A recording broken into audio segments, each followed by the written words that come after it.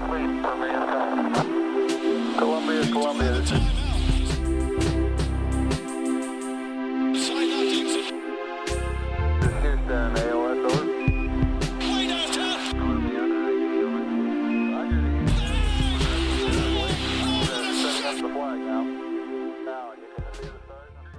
Welcome, everybody, to another episode of the TKW podcast. We have the trio back together once again. It's been a minute, but I am Anthony Corbo, and I'm joined here today by Kyle Maggio.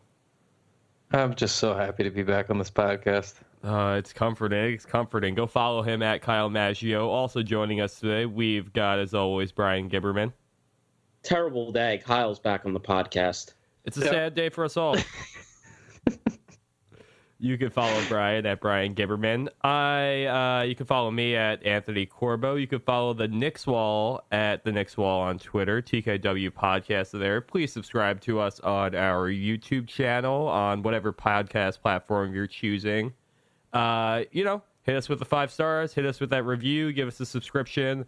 We love you even more for it. And finally, head to theknickswall.com. We'll be talking to Tyler Marco later on today about his piece about the Knicks potentially looking to, or what the Knicks, maybe just party with Frank Ntilikina would be the best move for both sides.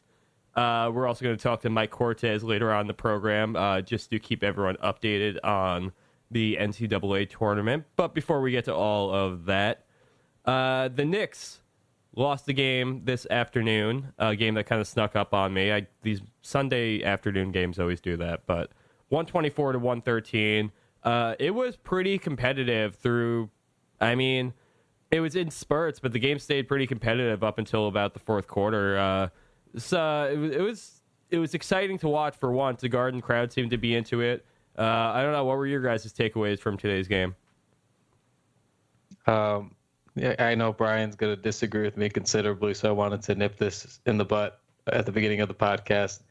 I saw a lot of angry DeAndre Jordan stuff today, and I thought, while normally I would agree with you guys, I thought just today was not the game. I thought even if the team as a whole, I know he's going to bring up the plus minus, I feel it in my bones, but even if he wasn't contesting every defensive shot, I just thought he was doing enough positively to justify being in the game this long. And I understand the Mitchell Robinson stuff. I'm not saying I necessarily agree. I'm just saying I don't think this is the day to slam DeAndre. I saw a lot of angry stuff today about it, but I thought he was pretty damn. He had a lot of energy in that first half. Yeah, early on, they were running the ball through him a lot too. That was he was moving the ball really well too. It wasn't like things were sticking. So I understand that the defense isn't where you want it to be all the time, despite he had a couple of blocks. But I thought he was doing enough across the board today to offset that and sort of justify Fizdale letting him play those precious minutes over Mitchell Robinson, who we all love dearly, and we'll get to him. But aside from him, Dotson is just I'd like to spend some time on Dotson on this pod because he's just very, very impressive with his consistency and what he does with really never dribbling the ball. He's either in transition going for a layup, or he kind of reminds me of like that old Ray Allen, Rip Hamilton, never stops moving without the ball. Every time he seems to pop up and catch it, he's coming off a screen and just catching and shooting. It's just very smart basketball that he's been playing. And I'm not going to say anything about Moutier's defensive effort tonight, which was not good. But again, I think offensively, just his scoring was a plus tonight. 26, 6, and 7. He was actually pretty good offensively, at least. So Kadeem was fun. He had a nice little run towards the end of that game to keep the Knicks in it, despite them really certain. They just kind of got outclassed by the Clippers down the stretch. And that's basically it for me. I think. let's root back onto DeAndre Jordan, because he really did look solid in this game today. He looked pretty confident. You can't really. He ends up being by far like the worst on the team with the minus 19, but the 20 points, the 13 rebounds are good in and of themselves. I just thought that he was what the Knicks got off to a really bad start today. They were down like 8-0, I think, at the very beginning of it, and it was really him and Dot, like you were saying. Dotson's like shooting, picking up. He missed his first couple of shots, then got it going. Just him burying the ball a couple of times really started to build them out, and then honestly, got it early on. It was Hazonia too, and DeAndre Jordan finding a good passing connection, just kind of knowing where each other were going to be, and that kind of got the Knicks back into it early. And then there's a couple of other things that happened down the stretch, but that's what we were looking at early. Brian, did you have any thoughts from earlier on in the game? Do you have anything about like Dodd, what you saw from him out there? What really made him get the offense going? Well, let me go here. Here's a general thought on DeAndre Jordan, kind of responding to what Kyle said. He's kind of what people thought Enes Kanter was, except his offense is actually more impactful and valuable. Like he's still a good offensive player, and he has value on that end. Now, I don't think it cancels out the stuff on the other end, because just what he stylistically does on defense, you have to have guards that are really elite at containing dribble penetration to be able to let him sink back like he does. Now, maybe if you wanted to try that with a certain point guard that got hurt tonight and give him a chance, and maybe how he controls the opponent's lead ball handler, then how Jordan sinks back so much and doesn't contest, maybe that works a little bit better. But since the bald guy with glasses refuses to ever try anything else besides just throwing Moutier out there and going Moutier, we don't ever get to find things like this out or learn anything. Now here's all that I've watched Emmanuel Moutier play too much, and it's stupid. When they're 14 and 60. We should be evaluating different things and learning about stuff. Like, what are we doing here? Well, here's the thing. I agree with you generally on just exactly everything you just said. That topic, I really do. Moutier started this game looking real bad. I mean, he was just, and you still see it in his passing throughout the game too, where he's just, he'll dribble himself into a corner, and then he'll be able to pull something off and really like kind of hit a wild shot at some point, or a long two, or one of his signature like up and under layups. But his passing, he'll just like dribble into somewhere and then throw it into, just hope to God it doesn't get picked off before it makes it to the top of the key again. But that being said, like, he really, like, I couldn't find, when he did take the shots, the big shots throughout the game, especially when the game was tied a couple of times, he was able to make them. And today, I know that the time is valuable, especially now that we're under 10 games left in the season. But you had Frank get hurt again. You had Kadeem Allen in big foul trouble early on in the game. He had 3 fouls like in the first quarter, I think. It was. I'm not mad about Moutier playing and getting a lot of minutes in a game like this today. Yeah, I don't have a problem with him playing today. And it's the same thing, like the Jordan Mitchell Robinson. Oh, well, today he was playing the Clippers. I see. It's bigger than today. Like the last 10 games since the Suns game when Jordan came back from injury, he's playing 26 minutes a night. Mitchell Robinson is playing 20 minutes a night. Moutier is playing 29 minutes. When Trier's been around, he's only playing 24. Lance Thomas is averaging 16.3 minutes and has played in every single game in the last 10. Luke Cornett has only played in 5 games, and in those games he's averaging 10.2 minutes. Like, this is the shit that Kurt Rambis was doing at the end of the season when he was coaching, until Melo and Robin Lopez went to him and went, look, you're being an idiot, and start playing different players because the season's over and there's no reason for us to be out there. Like, we're focusing on a bunch of people. Now, there's injury stuff, and some of this is inevitable since, like, Dennis Smith got hurt, Trier got hurt. So, like, I get it to an extent. But why is DeAndre Jordan playing over Luke Cornett right now? Like, what purpose does that serve for the future of your basketball team? Why is Lance Thomas playing over? Say, okay, you can't play. You want to keep playing Jordan. Why wouldn't you go back to playing Mitchell Robinson and Luke Cornett together a little bit and just letting someone? What is Lance Thomas? What are we doing? So I'm gonna. I don't know how much I actually believe in the following that I'm going to say, but I'm going to sort of play devil's advocate because I want to present the theory to you guys. and it's going to break. It's one part what Brian said pretty much the last time I was on the pod, and it's one part something that I read about, and I know I'll get slammed for it, but the Nets. So there was something about the Nets that I had read. Somebody either put it on Twitter or it was from an article. If anybody remembers this, let me know what it is. But basically alluding to, them doing right by some players with some 10-day contracts that turned into guarantees for the rest of the year or something. And basically it was like the start of the Nets wanting to do things for just player benefit so it would look good to other people, free agents and whatnot. So I'm going to tie that into what Brian said about Fizdale maybe being a stars coach versus like an X's and O's guy.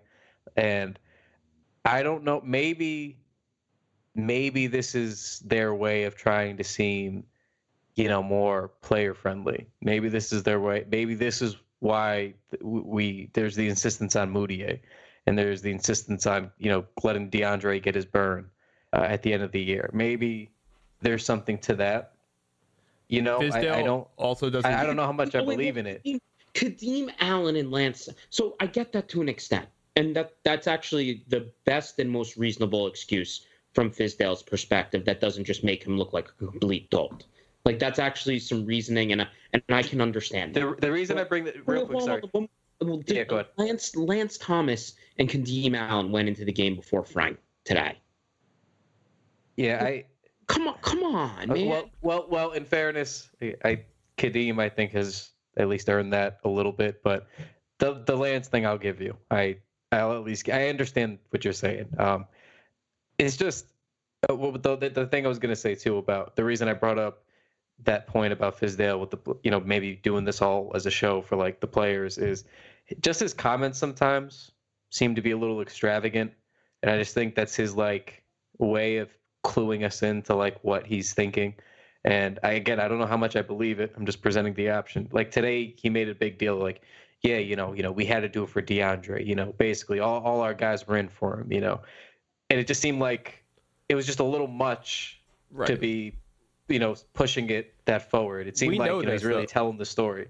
We know he's a culture coach. Like, that's pretty much, I mean, that's what he said all season. That's what he's preached, is that, he's a guy who's trying to establish and build a culture in New York. That's been the, language that's been thrown around a lot. But, another part of it is that we're talking about guys here who are all on, I think it ties into the player-friendly thing, too.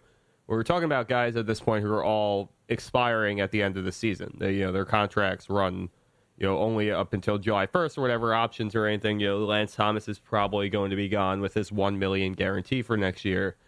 It's, I definitely could also see this being kind of a, like you're saying, kind of similar to like what the Nets have been doing too, where it's just these guys are here.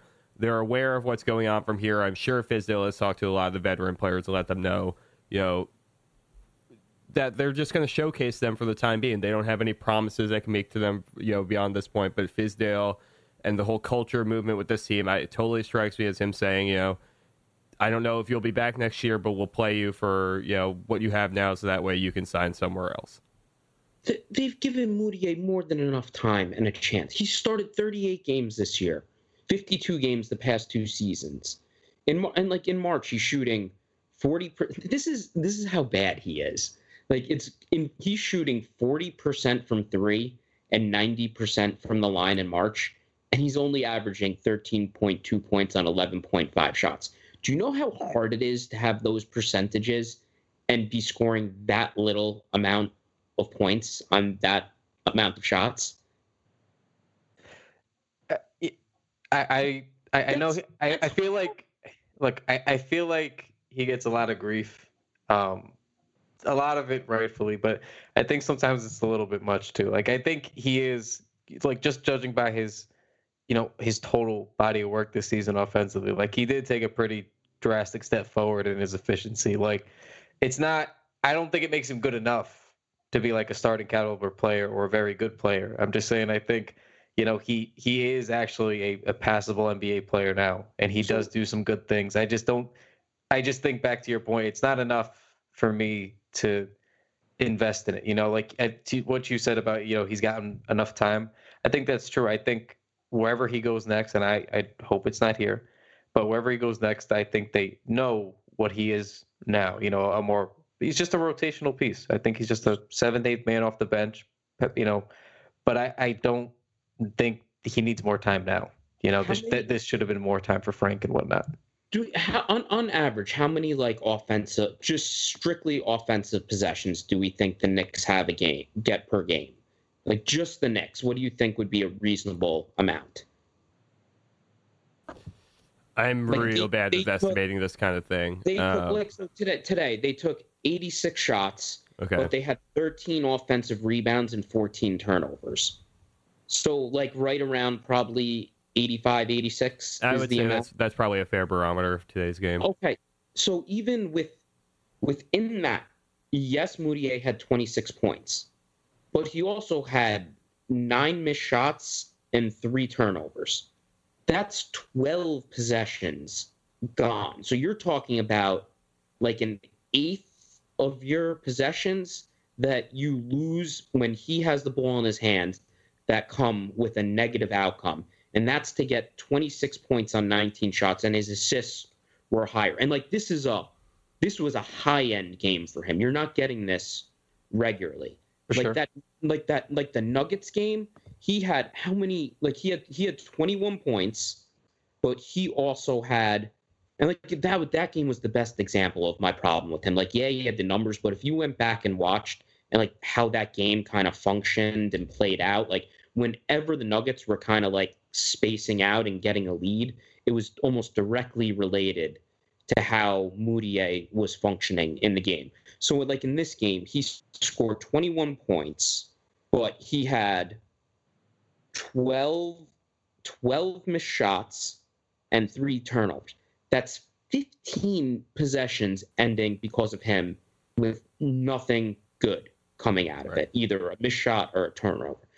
And that's what's pretty much happening every single time the ball is in his hands a lot, and he's not generating enough positivity on those other possessions to balance it out or make it worth it. And that's an issue that's why I don't even think he's really a rotation player still. I don't think you can really function in a positive manner with him having the ball in his hands as much as he does and all the negative stuff that comes with it. I don't think there's an even balance with it. Did you see what his plus minus from today's game was? It was exactly 0.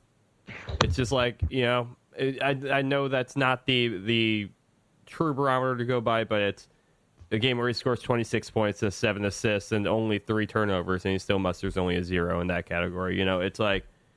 It's his, and you're right with everything you're saying. I think that's the biggest tell against him is just how many possessions he has. Every player is going to miss shots, and his percentages haven't been awful lately, but even to have such a mixed impact from time to time, and just how many plays he could end up giving up in the end on that end up ending because of him is a telling issue. One of the players that we're always fascinated with on the podcast is of course Kevin Knox, but he suffered an injury today on a play that looked like it was kind of annoying, that play, and seeing it not get called like that, because that's the exact thing that Mitchell Robinson got called on over and over and over again early in the season, when he would step into the shooter space on a 3-point shot. Knox put the shot up, and Lou Williams stepped right in between his legs, and Knox ends up turning his ankle, didn't return. Do we have anything further about that? They think it's not as severe as they thought it was when he was really limping off into the locker room. It looked like it could have gone. I believe they said, I think it's day to day. I think Fizdale said. Okay. So it's more of just a bad twist, if anything. It doesn't look like a sprain or anything worse than that. So we lose him, but he kind of had another slow start to the game, but really was heating up around when the injury took place. Is there anything that we gleaned from Kevin Knox today? I don't know. Not really. It's more the same. He shot the ball all right. Just a very okay, normal game. But like this is exactly, the issue that we're talking about at the top of the show, the issue with Fizdale playing his his veteran players, overplaying them, maybe not giving enough minutes to the other guys. You're seeing these durability issues. We're going to talk about Frank in a minute too, but Ntilikina gets hurt today again after missing so much time since the beginning of January.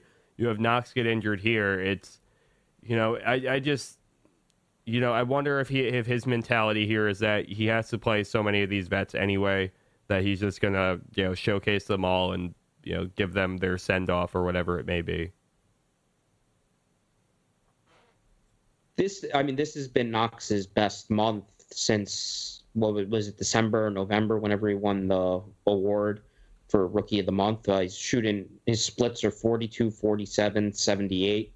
He's had more points than shots and like 4 out of the last 5 or 5 out of the last 6 games. I want it again back to links back to the playing time thing, but I like when he's running 2-man game with Mitchell Robinson, and we don't get to see that nearly enough because of how the rotation is staggered. They don't really play all that much together, but that's something we've seen Knox have success with at times this year, and it'd be good and important for them to continue to get that chemistry and learning and getting a feel for each other. But it's good to, even though a lot of it's just basically him hitting a bunch of above the break threes, it's good to see that he's capable of having stretches where he shoots like this. And now we've had 2 significant ones of these this season, and now maybe going, hopefully as soon as next year, there's hope that there is a 38, 39, 40% 3-point shooter in that body. And if there is, that he becomes, that's where you start to see him potentially get to hit somewhere near or close to his ceiling. Yeah, I mean, he takes exactly the right shots. I think that's what I'm most encouraged about. Like, he takes all the shots you'd want, like a modern, small ball 4 type like he is to take. He's taking threes, he's catching and shooting. He's normally, not dribbling a lot or pulling up from, deep, or he's getting right to the rim. He's still struggling, going left and finishing there if it's not a floater. But that's exactly, that's like Morey ball 101. Just get right into the paint, get right to the rim, or just shoot the 3. And I think that's very encouraging.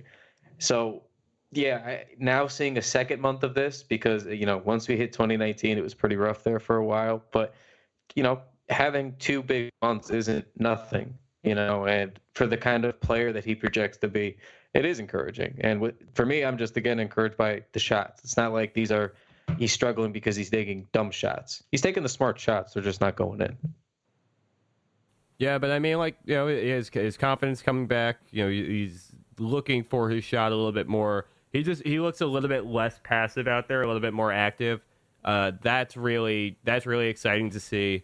And there was just one player in particular I noticed earlier today before he got injured, where he just passed the ball off, got the cut, went inside, or he got the ball. I forgot exactly where it was, but he just drove in, and he didn't make it to the rim quite like we like him to. He didn't quite get up there and take any contact or anything, but hooked it up and made the shot. But it's just, I like seeing him looking for opportunities like that again. It just feels like when he's had his struggles at this point in the year, it's largely come down to him just stopping looking for his opportunities to make an impact.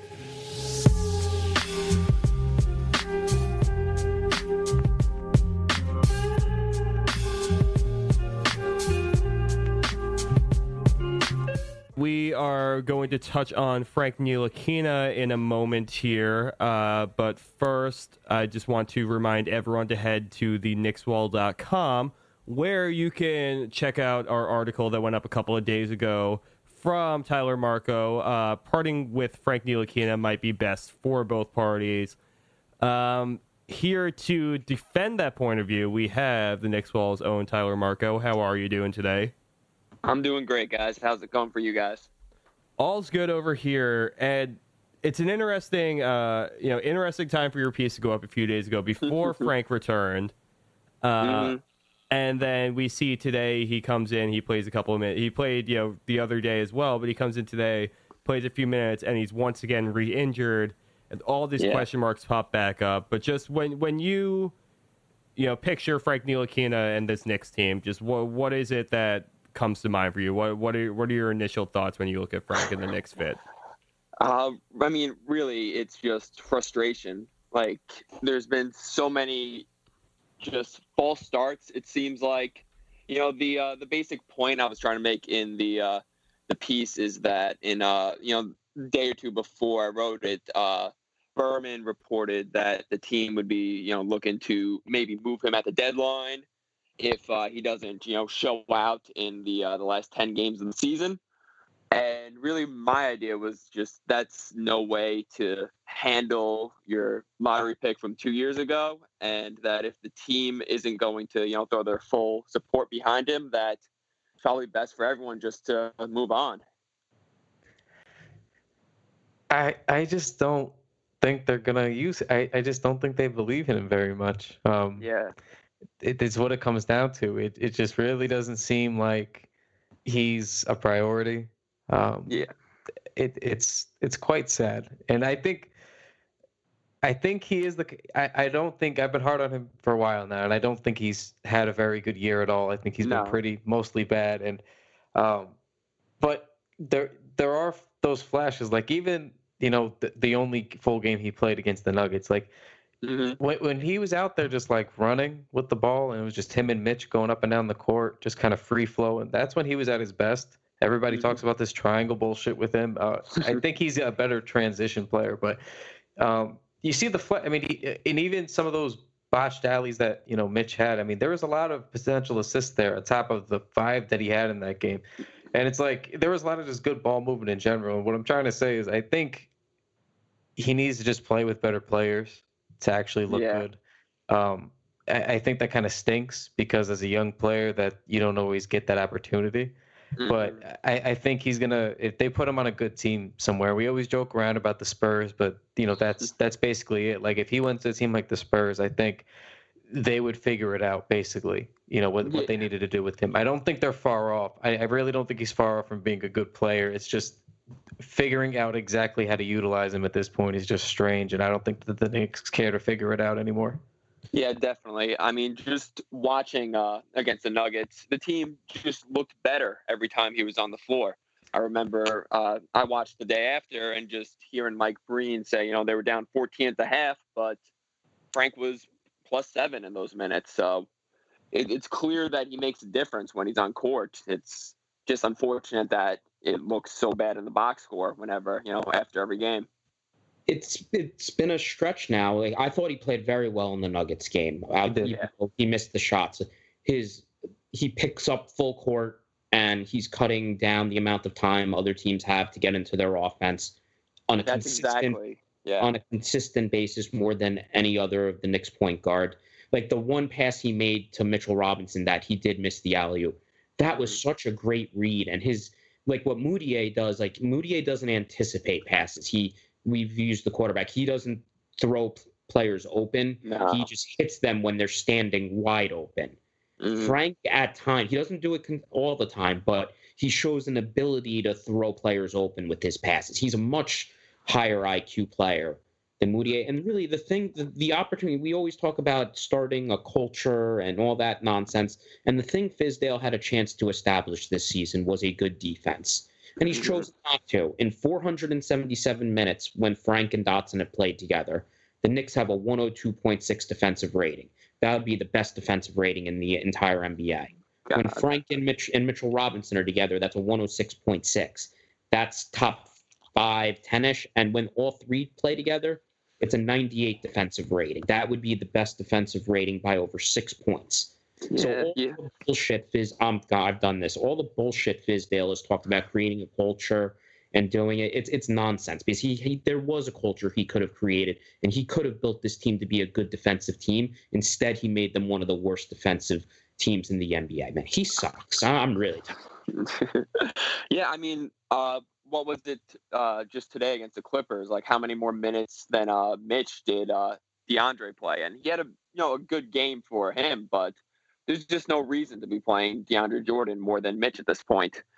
And just, real quick, going back to Frank on defense, that was really just, after buckets, he was just picking up Murray at three-quarters court, pointing to guys in transition, just doing all the little things you kind of notice.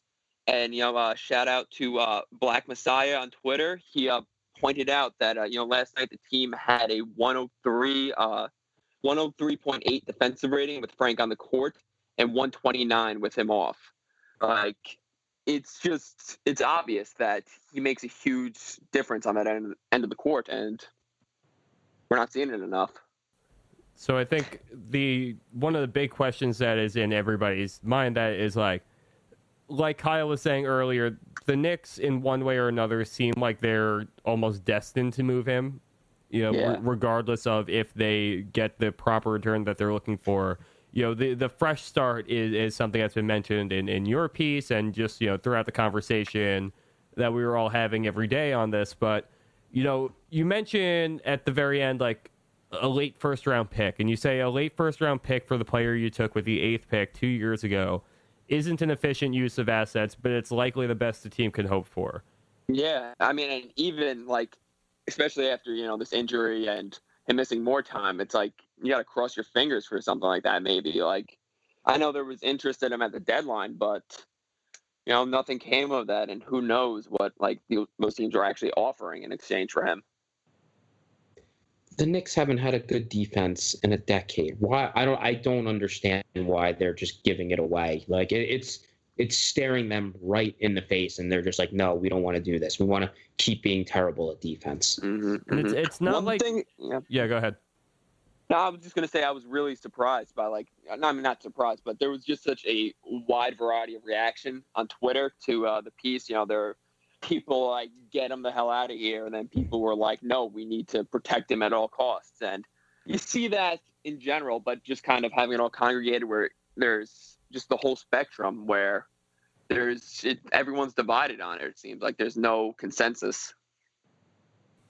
It's just amazing to me how, lost of a season this has been, Mm-hmm. like beyond even things that are in his control. He's only played 42 games this season, and whenever he has played, it's been in stretches, and then he gets injured, and then he misses more time than was anticipated for. There's just been, we've said this over and over again all year, all of last year, but there's just never been a clear-cut expectation for him to follow. There's never been a clear-cut role for him. There's never been a period of time he can get comfortable. And it's like Brian was saying before, with Mitch and Dotson, you could have the three of them with Ntilikina as well. That is a solid young defensive core you can start grooming and see how they develop around each other. It might just be so much that Frank needs some other players that he can grow with defensively, that he can find a role with, that he can find places to fit on the court with. And it's frustrating because he's still such a low cap hit and everything. He's only a little bit over $4 million for next year, I believe. Mm-hmm. But it's just like, giving up on him for the first round pick. If it's a late first round pick, you're still going to have to pay out some of that money anyway. It's not like you're getting over $4 million in cap space back. And then what value are you really getting from them? Are they capped essentially at what Ntilikina could be? Like, what kind of a shot are we taking here? It's really it's a confusing question to really place if this is all worth it. Mm-hmm. Mm-hmm. So with this new injury now, let's say that this keeps him out or I guess this re-aggravation, I should say. Let's say this keeps him out to the end of the year. Like, what do you think that does to his value? Do you think that could diminish it more than it is now, Tyler? At this point, I really just have no idea where it could fall. It's almost like you can't imagine it falling lower, but the potential's still there. The potential's always been there. So, I mean, if I'm a smart team towards the end of the lottery, I'm definitely on the phone with them. Like, I know we just brought up the Spurs, but really any team down there could use a versatile defender like him.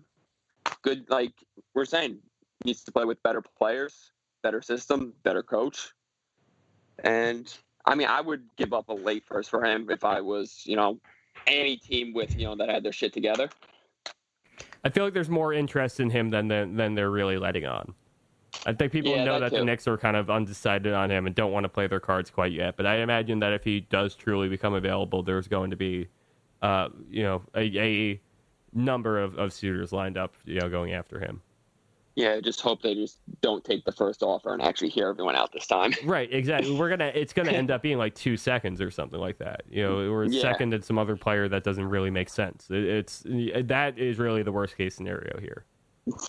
Yeah, and not to get way off topic, but I'm a Giants fan, or was. The Odell trade kind of shook me a little bit, and at this point, it's just like I just want what's best for Frank. I've been rooting for him since he came over, and he deserves better. I'd really enjoy getting to see Frank with Booker, Mikal Bridges, and DeAndre Ayton. Yeah. Someone like Booker, I feel like, is a perfect match at guard for him. Don't count Jimmer Fredette out of that mix either, by the way. And then the Hawks fit, I would love for them. Like, one of those two teams. Like, if good things don't happen to the Knicks, the Suns, I can have easy access to watching, so I don't mind them being okay. And then the Hawks I'm going to turn this into the Hawks wall next year, possibly. Look, I mean, not to jinx it or anything, knock on wood 100 times, but if there's anywhere Zion ends up that's not at the Garden, I want it to be Atlanta. If it could be Frank, Trey, and Zion down there in Atlanta. God, what a fun team. Don't forget about Collins either. Yeah, Collins, Herter. They've got a squad down there. If they get Zion, they're a top 4 team in the East next year. I mean, I guess I'm gonna that's gonna depend on the the off season and stuff. But yeah, no, they've got a ceiling. Like they could easily be there. I don't know whether or not Frank ends up coming back around the rest of the season. The Knicks only have 8 games left. They don't play again until Thursday, so I guess we'll have to see what his, how badly if they're shutting him down or whatnot. But I mean, you look at this Knicks schedule, it's kind of mixed. Like, there's definitely chances for the young guys to get some kind of easier opportunity run in here, but we're facing off against the Raptors, then the Heat for the rest of this week. They got Bulls, Magic, Rockets, Wizards, Bulls again, and Pistons to close out the season. I don't know. It's that I would like to see Trier get back. I would like to see. I would like to see Frank get back. I'd like to see Knox come back. Okay, I'm hoping that we can at least get 4 or 5 games at the end of the season here where we shut down these vets that are getting a lot of minutes right now. But I guess that's not really looking likely now, is it? I mean, that's what we were saying after the deadline.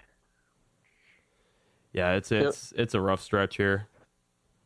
I'm just so bummed that we couldn't watch a lineup with Dennis Smith Jr. and Frank. That's just. I mean, yeah, we're not even talking about Dennis Smith yet. Do we think he comes back anytime soon, or is he done?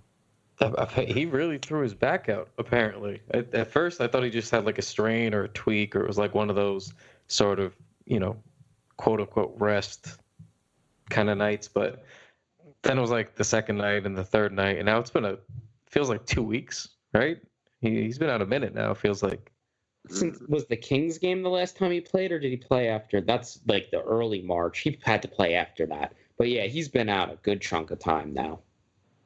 And it's just, I thought we were finally going to get the Frank Dennis minutes, and it's just, that could have been fun. And nobody even knows if Frank's going to suit up for the rest of the year now. So yeah. Fizdale did make it it was more precautionary than serious after the game, based on what I read. Okay. Mm-hmm. Oh, I would hope so. I would hope that that's the case, because he just missed 24 games with that. And I remember, did you guys see that thing? LeBron's physical trainer or physical therapist posted about the groin injuries. And she's like, yeah, these take months to heal. This is supposed to take 6 months to heal. And, he got back on the court in 6 weeks. And then it made me think well, Frank was out 24 games. That was 2 months he missed basically. And I was like, that's, maybe he needed more time. Maybe he needed another month to like really get back. But and that's my first thought was maybe it was more serious than we were led to, believe. It wasn't just some BS little groin injury, and maybe he really did hurt it again. But if that's the case, I'm glad. Can I throw in some positivity here? Please, we need it. We need it. Much needed. Okay, I'm gonna go tea leaves real quick for us. Oh, quick tea leaves. We didn't expect this today, but here we are. No. So we saw that the Celtics lost 115-96 to the Spurs and got absolutely smoked. Some Celtics reporter tweeted, Kyrie headed to the locker room with about 20 seconds left on the clock. He did that. He did that against Charlotte too the other day. That cross country flight really fixed everything for Boston. I've been reconsidering refollowing Bill Simmons just to bask in it. It's a real shame that Brad Einstein's out there coaching for his job again. Just you hate to see it. He invented the game of basketball and he can't beat the Spurs at home. Can we end this segment with this right now? I just saw, and this is how we will transition into our tournament preview from here. We'll bring in Mike Cortez for that. But Mariano on Twitter, that's 2 N's and 2 O's at the end, tweeted out that Zion is half Blastoise, half man. And that is the most accurate description of Zion Williamson I've ever seen. That's good. All right. Tyler Marco, you write for the Knicks Wall. We are delighted that you do. Delighted about your piece on what we could potentially get for Frank. I guess delighted is not really the word to use there because it's not a rosy outlook, but we thank you for writing it. Thanks, guys. Plug your Twitter real quick because I couldn't find your handle. Yeah, it's just my name, Tyler Marco, Marko, not CO. And follow me.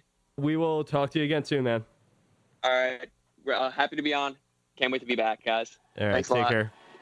See you later.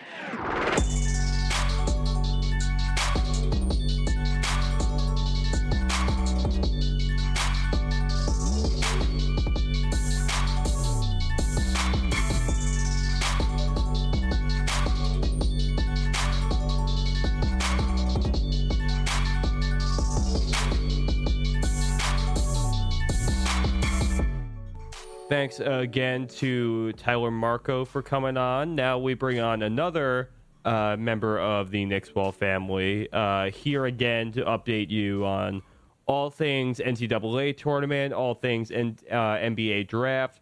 We have Mike Cortez. What's going on, dude? What's going on, man? Follow him at Cortez Era on Twitter. Mike, we're getting pretty deep into the tournament now. Yes. I guess we can start with the old cliche bracket question. Did you make a bracket this year? Yeah. Did your bracket hold up? How long did it hold up for?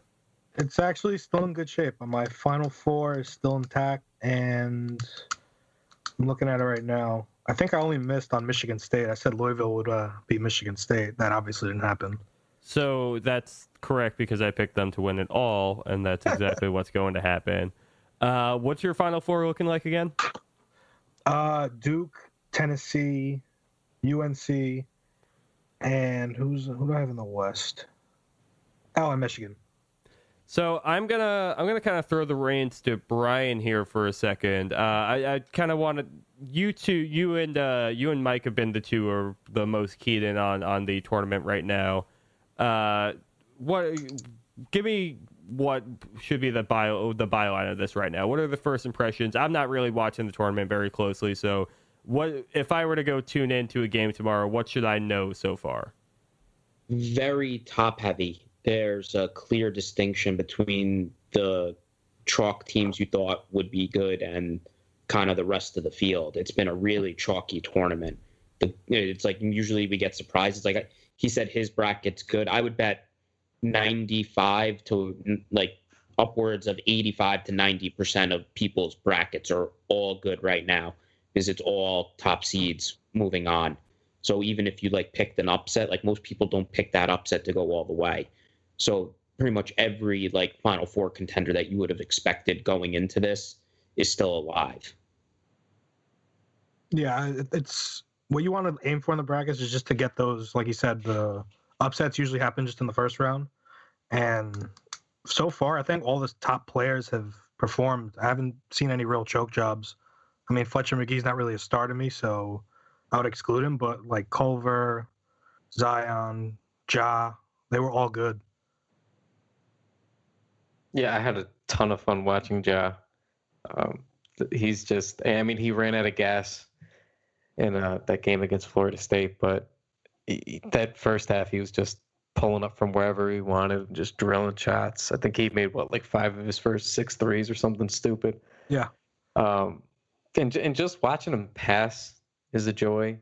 He kind of gives me the Trae Young vision vibes, just the way he's young and kind of bouncy, the way he moves around the court, and then he's just flinging it wherever he wants it to go. And he's just a lot of fun. If it came to it and the Knicks picked him, I'd be, very happy. Obviously disappointed, as we all would be if we don't get Zion. But if we ended up with like the second or third pick and got Ja, I'd be pretty happy with that. Mike, with his kind of with his tournament down now and his college career being over, do you project him to be like pretty clear number 2 pick now at this point, or does he still have a lot of competition behind Zion for that spot? To me, I think he separated himself. If anything, Culver might be gaining steam. I think maybe I'm still higher on RJ, but I think Ja hit everything that we were looking for. He took over against Marcus Howard, which was supposed to be a duel. He dominated. Mm-hmm. And then against FSU, he ran out of gas, but he's also, I think he scored 20? He scored more than 20 points. Yep. And a lot of it was outside shooting, but there were some moments he went right at that 7'4" dude like nothing. So he does, like Kyle said, he does have that Trae Young feel. I think it's Trae Young, De'Aaron Fox hybrid type stuff I see with him. So that's interesting. Yeah, he's got some Fox in his game. Yeah, but he has like the passes, like Trae Young, like that full court pass he made against Marquette. That was like very Trae Youngish. Was that the over the head one? Yeah, he yeah, that one was so good. And then there's a moment where he turns the corner. It's like, holy shit, that's Fox. Yeah, when he went baseline a couple of times. I think one time for a dunk, it's like on a dime. He just cuts and he goes, and he's just a lot of fun to watch. I really would be fine if the Knicks ended up with him. I'd get a great kick out of watching him in our uniform. Another guy's only 19 too. Yeah. Yeah, he's a baby. Yeah, it's crazy. I mean, there's just a lot of potential that's flying around out there. What are some of the other players that we should be keeping an eye out now? I'm looking at things from the NBA draft perspective, but I mean, just from a pure entertainment standpoint, who's been probably the most exciting in this tournament so far? Texas Tech has been beating the shit out of people, so I want to see how they look like Michigan. So that's going to be a great matchup. Depends what kind of basketball. If you liked Knicks 90s basketball, Texas Tech and Michigan is right there for you, buds. Hey, any old Knicks 90s fans, if you just want to watch two teams grind a game to a halt, that is your game. I think it's going to be oddly entertaining. And Culver's got the whole old school look. He has like the old school basketball shorts. He's just like slow, but he gets his shot off. He's actually been a lot better to watch now that I've got to see him like day after day. So I'm warming up to him at like 3 or 4. Yeah, the more I see him, the more I like him. I guess my question, because I've seen him start to go up as high as like 2, which is where we're starting to see him, is like 2 or 3. And I think you noted the lowest you've seen him is like 7. So I guess, is he sort of a hard upside guy to project? Like, is he more of like a safer pick versus like an RJ where, he's a little more volatile right now, but, you think he's going to project to be a more high impact star type of player? Like, what do you see for his ceiling, or are there any concerns on that end of it? I think he's just really safe. I think, like, I've heard Chris Middleton a lot. I agree with it. Like, where he's going to be a blue collar all-star. Like, I'm not sure he's going to be, like, if he's your best player, I don't know where you're going to, like, you might be like middle of the playoffs in the East, but he's also excuse me, he's also like a good second or third player. Yeah. I mean, he plays good off the ball. So Him and Brandon Clark are the two guys that you're kind of like, all right, if you miss out on Zion, then I think Culver with Morant, and then you like no Barrett and Clark is starting to get some noise in that too. We talked about him a little last time though. Did that 30-point 5-block game, did that reinforce anything, or you learn anything new from that one? No, it just reinforced what we talked about last week, where he's not Zion by any means, but if you envision the team with that type of power forward, I think Clark's a very solid option, especially if you're at 5. We talk about all these. We were talking about Jared Culver so far. We're talking about the Texas Tech team, and we have obviously Zion Williamson up ahead. We haven't talked about so much, but like looking at him and looking at his teammates, who are probably definitely the most hyped team coming into this season, and his teammates now. Previously, some of them looking at number 2, number 3 in the NBA draft were being called for, but you have these other players like Morant and Culver who are emerging now.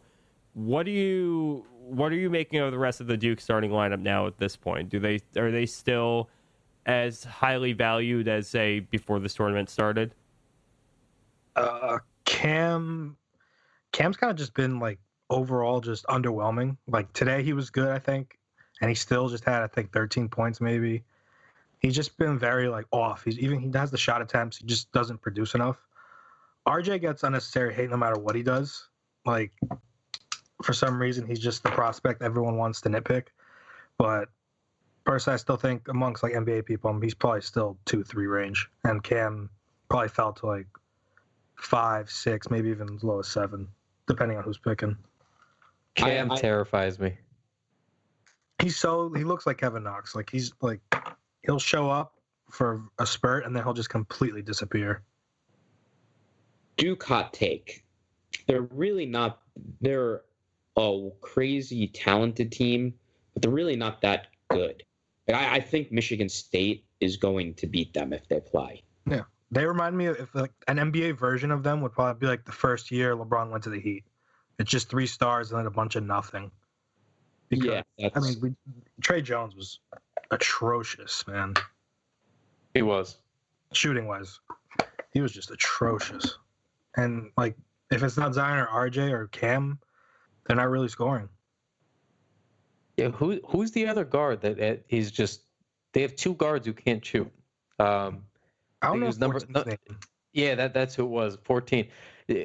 Basically, they left him and they left Trey Jones open the entire time, daring them to shoot, as Taco sat in the middle of the paint, just he wasn't coming out. And these guys just aren't shooting. What guards on this team, how do you have 2 point guards who can't shoot from outside? I don't understand.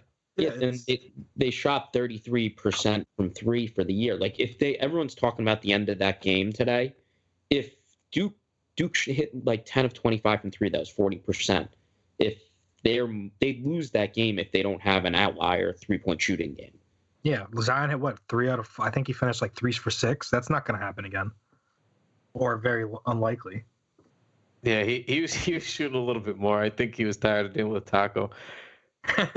Taco, I was actually impressed. Besides his free throws, I was like, oh, this guy is not terrible. Yeah, he moves better than I expected him to. I thought he was going to be a little bit more clunky. I mean, he is, but I thought it was going to be like drastic, and he actually got around pretty well, especially defensively. I was pretty impressed. I feel like he could be like the next Boban, like just like a funny guy who happens to come in late in a couple games, just like dunks and blocks everything. He would be a good like change of pace guy.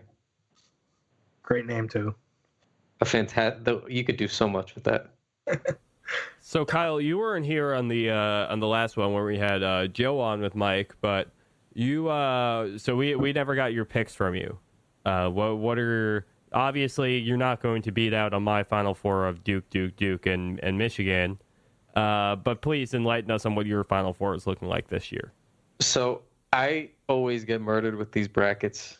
I actually started out really hot this year. I think I got my first I think it was something stupid. I got like my first 10 out of 12 picks or something like that. I was just, but then the South region I got murdered in the South.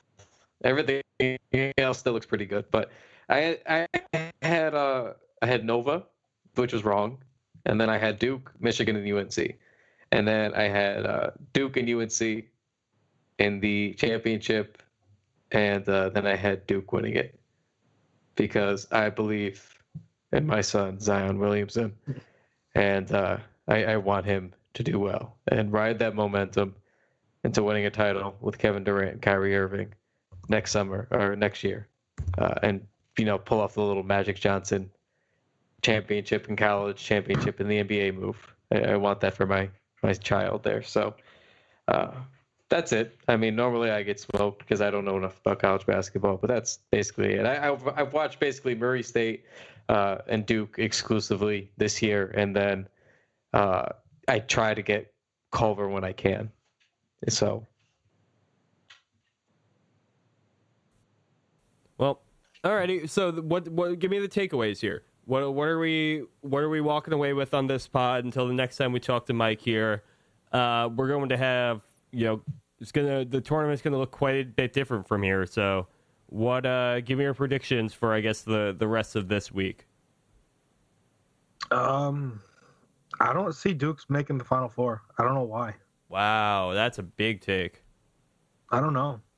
It's just the gut feeling. I think they'll get past. I don't know. I feel like Virginia Tech would be the team that would just beat them for some stupid reason.